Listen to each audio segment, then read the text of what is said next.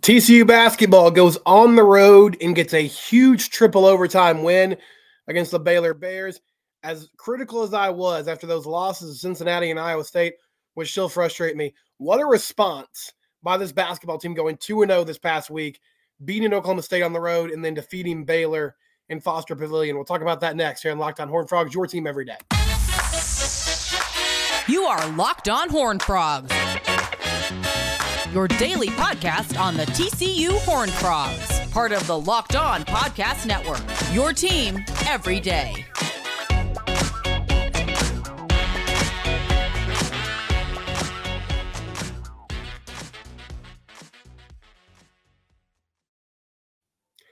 Locked On Horned Frogs, we're free and available wherever it is you get your podcast. Please subscribe to the YouTube channel. You can also subscribe wherever it is you get podcasts in its original intention, audio form. Thank you for joining me. I'm Steven Simcox, the host. We typically start with football because, hey, that's what drives the bus. I know that's what most of you want to hear about. I understand that.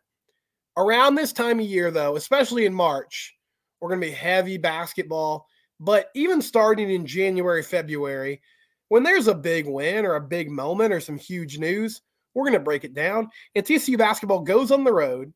They defeat Baylor in triple overtime in a wild game. They win 105-102.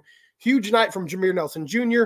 Frogs took care of the ball. They played just enough defense to get a victory, and they are now 4-3 in conference play. And this was after falling to 2-3 with two straight losses to Cincinnati and Iowa State and looking like they were headed in the wrong direction. I put this out on Twitter. If you follow me there, I'm at Simcox Steven. The show is at Locked On TCU. But the social media team for TCU men's basketball, they put out some good content over the past few days after that huge win. But one thing they did is they did kind of a mini 7-minute kind of documentary. And it started with the Sunday practice after that loss to Iowa State, which the Iowa State game, they had a million turnovers. Iowa State was missing Lipsey, who's their best player. It was a bad loss at home. It was still a close game. They lost by 1 point. It was a 4-point game before that last possession, though. So the game was kind of in hand towards the end. But TCU had their opportunities to win it. They got down by like 19 in the first half. It was just a bad deal all around. Okay, so they're suddenly 2-3 in conference play. They're going on the road to take on Oklahoma State. I think that game was on Wednesday. And it's Jamie Dixon saying to his guys, he's like, I love this.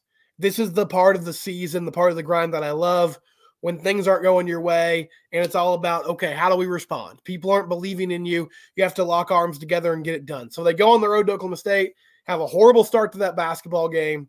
They're down big, fight, scratch, claw their way back, end up winning that ball game. And then Saturday at Foster Pavilion against Baylor, they're down by 10 points about midway through the second half, down 56-46. Things aren't looking good. Misi, the center for Baylor, is just getting what he wants. The TCU offense had struggled in the half court.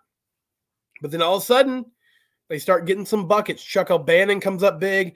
He hit 3 threes. 2 of them were to tie the game late. Jameer Nelson Jr. makes some buckets. And they end up tying that game, sending it into overtime, and they eventually win in triple overtime. So what stood out to me, but the first thing, 13 turnovers.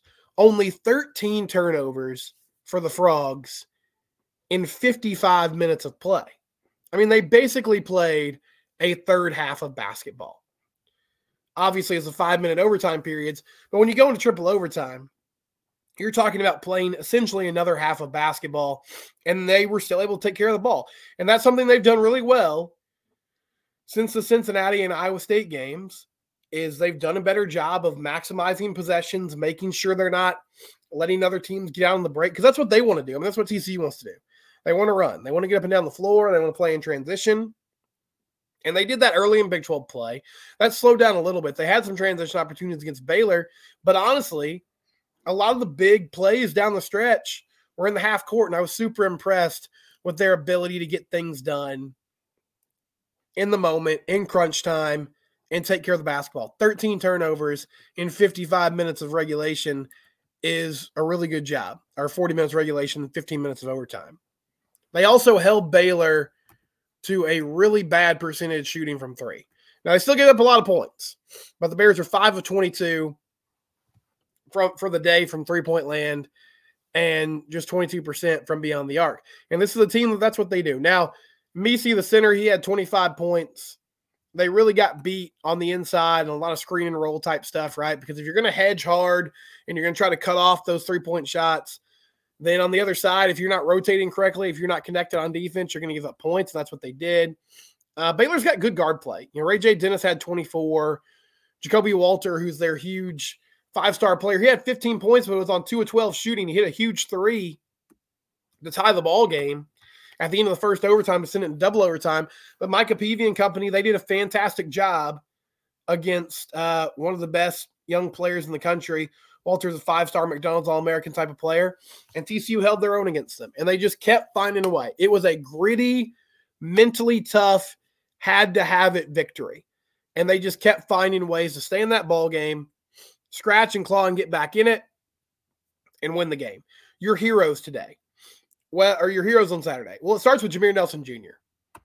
30 points on 11 of 18 shooting, 1 of 3 from 3, 7 of 8 from the free throw line, hit his foul shots when he had to, and he just kept attacking. Jump shot wasn't always there, so he kept going to the hoop, and he would get by guys and score and finish around the rim. And then in triple overtime, when they had to have a bucket, they were down by 1. He goes in, he takes a tough floater in the lane. It bounces off. He gets his own rebound and makes a really athletic play. I mean, gathers the rebound in one motion, jumps back up, lays it in before anybody can block a shot. And that ended up being your game winner. Then he went down the floor and hit 2 free throws and iced it and got it done. One thing that Jamie talked about after the game, they've got 10 players on this team that they're playing. It's a 10-man rotation, truly. And one thing that's meant is guys have gotten frustrated at times because, of course, everybody wants to play. And so they're like, all right, I want more minutes. It's led to guys having bad days. But the thing that's fascinating about this group, to me, there's not one true alpha necessarily. I think Emmanuel Miller is their best all-around player, both sides of the floor. But it's hard to run your offense through him. They'll give him the ball in the elbow at times, but you're not just feeding him every time down the floor. They've got good guards in Tennyson and Anderson and Nelson, but the guys have kind of traded games who has the hot hand, right? And the thing with Tennyson is he's not – you can run plays for him because you can run him off screens and let him work off the ball, but he's really a spot-up shooter. Really and truly that's what he does. So you're not going to give him the ball at the top of the key and run a lot of 2-man action and let him go to work.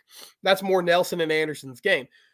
For the entirety of Big 12 play, Jameer Avery has had it going. Now, it's rarely been both of them at the same time, but one of them has had the hot hand, and they've found a way to use them effectively. Now, I think with Jameer, this might also just be a case of he's coming from Delaware. He's stepping up into Big 12 play. That's a huge adjustment. So, maybe he's finally starting to feel, okay, I feel comfortable now. I feel like this is my team. I'm the one leading the charge. I can score. And he's getting after it. But Avery Anderson is also somebody who can make things happen off the bounce. Tennyson has been a good shooter. If they can get Jacoby Coles going at some point. Right now it's rough. It's just there's no way around it. I love Jacoby. I want him to be successful. He's having a hard time contributing. I feel like not a lot of great things are happening when he's got the ball in his hands at the moment. If he comes around later on in the year, that's another huge plus. They have a lot of scoring options, which is not something the last few years I would say about TCU. Now, Emmanuel Miller was also really good, consistently did his thing. Chuck O'Bannon, one of the unsung heroes, 3 huge threes, 2 of them tied the game. Also had a grown man rebound where he was fighting somebody for it, grabbed it, put it off the glass, and then Chuck gave them good minutes. My old radio partner, Matt Mosley, he asked Jamie Dixon after the game about Chuck because Chuck's had a good run in Waco. He had a 3 last year that was a game winner against Baylor. And he was asking him about O'Bannon. And Jamie said something interesting. I always love hearing from coaches because obviously they see things that we don't. And, I think Chuck's given them good minutes at times this year. And I feel like part of that's been he's a tough defender. For a guard, he's big, he's long. He can go down in the post sometimes and deal with bigger guys just because he's got that strength and that ability. And Jamie said that Chuck gave him good minutes today, and he's one of those guys that's been frustrated because they got a 10-man rotation right now. But that Chuck gave them good minutes, and he's going to keep getting minutes if he plays defense. That was what he said, which surprised me. That's not what I would have guessed about, like, Chuck's year so far. But he was like, the deciding factor for O'Bannon is he's got to play defense. If he's defending, if he's bought in on that side of the floor, then they're going to give him opportunities. Now, the thing with Chuck is, and it's been this way his whole career, he's a streaky shooter. He's got a weird motion, a weird windup. And I mean, I don't expect him to become a 40% three-point shooter this year. I would love if it happened. It'd be great. It'd give you more floor spacing, all those things. But I don't think he's going to transform into that type of player in his 6th season, right? He can do that. Like, he's going to be able to help you, though, sometimes. There's going to be 1 or 2 more games in Big 12 play, hopefully more, where he's got his shot working pretty well, and he's bought in on the defensive end of the floor. Sorry, guys, for any pauses or weird noises. I got a cold, typical every 3 months kind of thing. But Chuck's a solid player. And when he's shooting the ball well, he makes your team better. He's a good weapon to have because there are times where he's got it going and he's part of it. The final thing I'll talk about with this. TCU had a chance to win that game in the first overtime. Emmanuel Miller, 2 separate times, came down the floor, had a chance to shoot free throws, and put it away. Both times he made 1 of 2. The second time, if he makes both shots, he puts them up 4 with 9 seconds left, and that's basically your ball game. He makes the first one to make it a 3-point game, misses the second. Baylor goes down. Jacoby Walter has the presence of mind to do a shot fake, takes 1 dribble, drills a 3. Now we're going to double overtime. It's frustrating. Now, overall, they were 70% from the line on Saturday, which is pretty good. But the crunch time free throws are an issue. Like, it just is. I don't know what to do about it. Like, I think the easy thing to say is, well, everybody's just got to get in the gym and work harder. And maybe that's it. But, man, I mean, there's nobody who would want up there in that situation more than Emmanuel Miller. 83% from the line going into those attempts. There is nothing in Emmanuel's career that makes me think he slacks off and doesn't work. He's gotten a lot better. Like, he's the prototypical guy for this is a dude that puts the work in the gym. I don't think Emmanuel Miller is slacking off when it's time to practice free throws. It's just hard to make them. And the bottom line is, I mean, it's hard to make them in pressure situations. The bottom line is, I don't know if it's changing because they just need better shooters. And this has been the philosophical thing that has bothered me for the entirety of the Jamie Dixon era. And I don't have a great explanation for it other than this is just his style of basketball. He recruits guys that are long and athletic, especially at the guard positions. And oftentimes they're not real natural scorers and shooters. Like Micah Peavy, love him to death. He has turned himself into a great college basketball player. There are people that criticize him, those people that know hoops. Like Micah gets it done. He gets it done on defense. He guards the best guard on the other side of the floor on defense every night. He's their best on-ball defender. He's turned himself into a pretty good offensive player. He had 18 points in this game against Baylor. Now, he's still kind of a one-dimensional scorer. He's gotten better as a shooter. But, I mean, he's still a guy that's going to go to the rim. I don't know if he has much NBA prospects. I saw Steven Johnson, who covers the team for the Fort Worth Star-Telegram, say after the game he talked to an NBA scout who said people would be surprised how much Mike has helped himself. And, I mean, from an athleticism standpoint, I think he could definitely make the NBA. I wonder about his fit, though, because I think his ultimate goal would be a great defensive player who could also hit threes, and that's not really his game right now. But anyway, he's not a great shooter. Now, he comes down and he hits 2 clutch free throws at the end of that ball game. So I can't criticize him this week, but I'm just saying, like, Mike is the type of player, he's an outstanding player, outstanding contributor, not the best shooter in the world. Emmanuel Miller is a great player. He's turned himself into a really good player from mid-range. He can get stuff done in the post. He's a good free throw shooter. He's not a real natural shooter. Trey Tennyson's really the only guy on this roster that's got like a real deal, like sweet shooting motion, and he hits shots consistently. And that's just how it is. I don't have a great answer for it. Ernest Uday also gave him some good minutes. I can't run down the whole roster. Bottom line was that was a team win. It was a huge win. Congratulations. And life in the Big 12. Now you got to go play Texas Tech, who currently has the best record in the league and is also ranked highly. And you get that game on Tuesday at 6 o'clock. When we come back, I'm actually going to switch things up a little bit. I'm going to talk about my episode from Thursday about the defense. This is Locked On Horned Frogs. It's your team every day. Passion and drive, that's what makes a championship team. It's also what keeps your ride alive. eBay Motors has everything you need to maintain your vehicle and level it up to peak performance. Superchargers, roof racks, exhaust kits, LED headlights, and more. Whether you're into speed, power, or style, eBay Motors has got you covered. Over 122 million parts for your number one ride or die. You'll always find exactly what you're looking for. And with eBay Guaranteed Fit, your part is guaranteed to fit your ride every time or your money back. Because with eBay Motors, you're burning rubber and not cash. With all the parts you need at the prices you want, it's easy to turn your car into the MVP and bring home that win. Keep your ride or die alive at ebaymotors.com. Eligible items only. Exclusions do apply. That Guaranteed Fit program, you're going to find the right part for your vehicle. So you don't have to stress about, is this right? Is it wrong? You're going to find the right one. Guaranteed Fit program is only eligible for U.S. customers. eBay Motors. Use them today. Get the right parts for your car. ebaymotors.com. I did an episode on Thursday where I projected the defensive starters for 2024 for TCU football. And I've been pretty open through this process of doing the podcast. I've done this now for 3 years. Or it'll be, it's 3 years, 3.5 years. And I make a lot of projections, make a lot of predictions. I realize I'm not always going to get this stuff right. And I always try to be real humble and gracious when I make a mistake. And somebody reached out to me on Twitter. And they gently told me, hey, you've been getting this wrong. And so I want to correct myself. Devin Deal, who is Marcus Deal's brother, who's coming over from Tulane, transferring in. I've been saying that he's more of a traditional defensive end. At Tulane, he played more of a, robber concept, meaning he was a stand-up edge type player. So he would be a really good fit for the stud linebacker position that Andy Avalos is bringing to the table. And other players that might fit that bill are Jonathan Bax, young player, who went in the portal and then came back, and then Cooper McDonald, who they got from San Diego State. So I had Devin Deal on the other side as a hand in the ground defensive end, more likely that he'll be more at that stud linebacker position.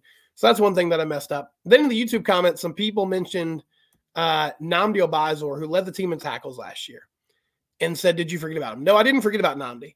And I think it's definitely 100% possible that he's your starter along with Caleb Alarmzor at that other linebacker spot. The reason I had a little bit of hesitation about putting him in the starting lineup, he was great last year, lean tackler, physical. I mean, I assume he's going to be an inside linebacker. That's essentially what he played this past year. But he also spent some time at safety. So I didn't know what sort of role he was going to be in the new defense. But yes, I think it's very likely that he could start. At the moment, I had Shad Banks next to Orr. And I think Shad will have a chance to compete. But you guys are probably right. Nnamdi's probably in the starting lineup at that other linebacker spot. I just wasn't sure exactly where to put him with the changes in defense. But, I think there's going to be some open competitions here. And we'll see some changes.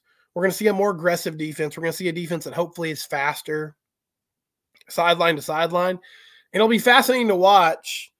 The old guard, Joe was only here for 2 years. So it's not like he had he changed things up. He had his handprints on everything they were doing. But at the same time, you didn't have a huge mass exodus of players, right? And so you've got a lot of the same personnel that you did this previous season. You brought in some new fresh players that are going to be able to have a chance to compete. I don't know exactly what it's going to look like. But yeah, you guys are probably right. I think Nnamdi's going to start at that other linebacker position. Shad Banks will be rotating in. And then past that, I'm kind of worried about the depth of that spot. And there's a lot of different guys. Marcel Brooks' name is going to come up. And I love Marcel, and I hope he's successful, but it's just a certain point. He's been injured so much.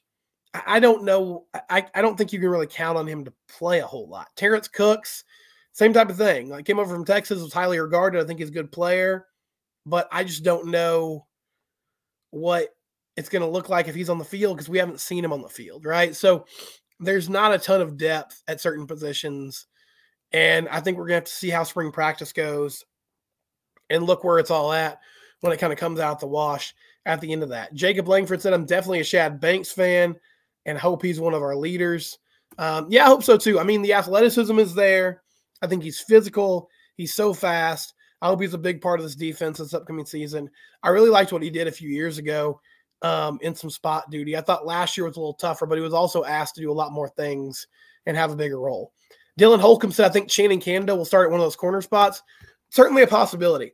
I mean, like I said, I think these are early projections. It's not, written in stone. And with a new DC, they're going to value different things. Now, I really feel like Avery Helms just penciled in as one of the starters.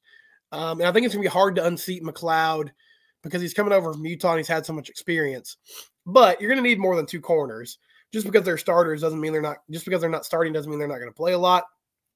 And I could certainly see Channing finding a way to win one of those jobs as the year starts up. And then Jared said, I really hope Jamal Johnson starts at one of those safety spots. He looked great in his first year at college. Great motor and tackler. Clark is a ball hawk. Kamara hits people hard, and Johnson is an underrated stud. I like the safeties this year. I hope it's better, man. I mean, I agree with you. Clark is a ball hawk. I would love to see him not get beat so much, though. I think there's a balance between, that guy can make plays. You want to make plays on the football. Also take care of your responsibilities, though. But I think this could be a good safety group as well. I'm excited about it, and I'm just excited about a new defense and some new ideas and philosophies coming to fruition here for the TCU Horned Frogs this upcoming season. When we come back, Joe Gillespie got a new job. I'll talk about that next here on Lockdown Horned Frogs, your team every day. Super Bowl's coming up, man. How about it? Can't count out Patrick Mahomes. The only team that can keep Pat Mahomes from winning titles is Texas Tech, apparently. They go on the road. They beat the Ravens. Taylor Swift's going to be there. Travis Kelce will be there. Chiefs win again. On the other side, the Lions. Man, the poor Lions. I was rooting for Dan Campbell. I was rooting for that crew. But Brock Purdy storms back in the second half, and the Niners are headed to the Super Bowl. Niners-Chiefs. Super Bowl Sunday is coming up. Before you know it, they'll be here. FanDuel it's a great start to bet on FanDuel. They have an outstanding Super Bowl promotion going on now. If you go to FanDuel.com/lockedon, place a $5 bet on who you think is going to win. Chiefs or Niners, just one $5 bet. And you'll get up to $200 in bonus bets. $200 in free bonus bets that you can play around with. You can bet on the score, or they have bets for who's going to score a touchdown. How many points are going to be scored? What's the over-under? All kinds of prop bets for the Super Bowl. FanDuel.com/lockedon. Or you can download the FanDuel app. FanDuel, they are their official betting partner of the NFL. It's where you need to be for Super Bowl Sunday. FanDuel, it's where the game starts. Official betting partner of the NFL and proud sponsor of the Locked On Network. Joe Gillespie got a new job. No, it's not with the TCU Horned Frogs, but the former TCU DC is going to be the head coach at Waco Midway, high school football, 6A level. And I know a lot of people kind of laugh and poke fun at this because, yes, he's going to coach high school. But I think this is a great fit. Now, I think part of this is all this happened kind of late in the process, right? Like, he got let go at a time when a lot of positions had already been filled. I imagine that Joe had some opportunities at the college level. I don't think that things went so badly at TCU this past year that he didn't have chances. I feel like he had opportunities. I know his oldest son is going to play college football this year, and I think this allows him to, watch him on Saturdays. Also, Joe Gillespie, I mean, he was a very successful high school coach at Stephenville. I think he's a high school coach at heart. I just think that's what he wants to do. It's where he wants to be. He wants to teach the game, and he can do that really effectively there. I wish him the best. I know it didn't end well at TCU, but I think it's a great hire by Midway, and he's going to do well there, and he'll be a great fit. And I hope that, I don't know what his feelings are. I know Sonny really seemed to agonize over that decision, so I hope that it wasn't just a complete falling out. But hopefully it's still a good little pipeline for TCU to get players from there. Trey Hodges-Tomlinson came from there recently. And, I think it's going to be a good situation for both parties moving forward. I'm excited about Andy Avalos. I'm excited about new defense. Did want to quickly point that out, though. Joe Gillespie, new gig, high school coach at Waco Midway. We'll be back tomorrow. It's Locked On Horned Frogs, your team every day. We're free and available wherever you get your podcast.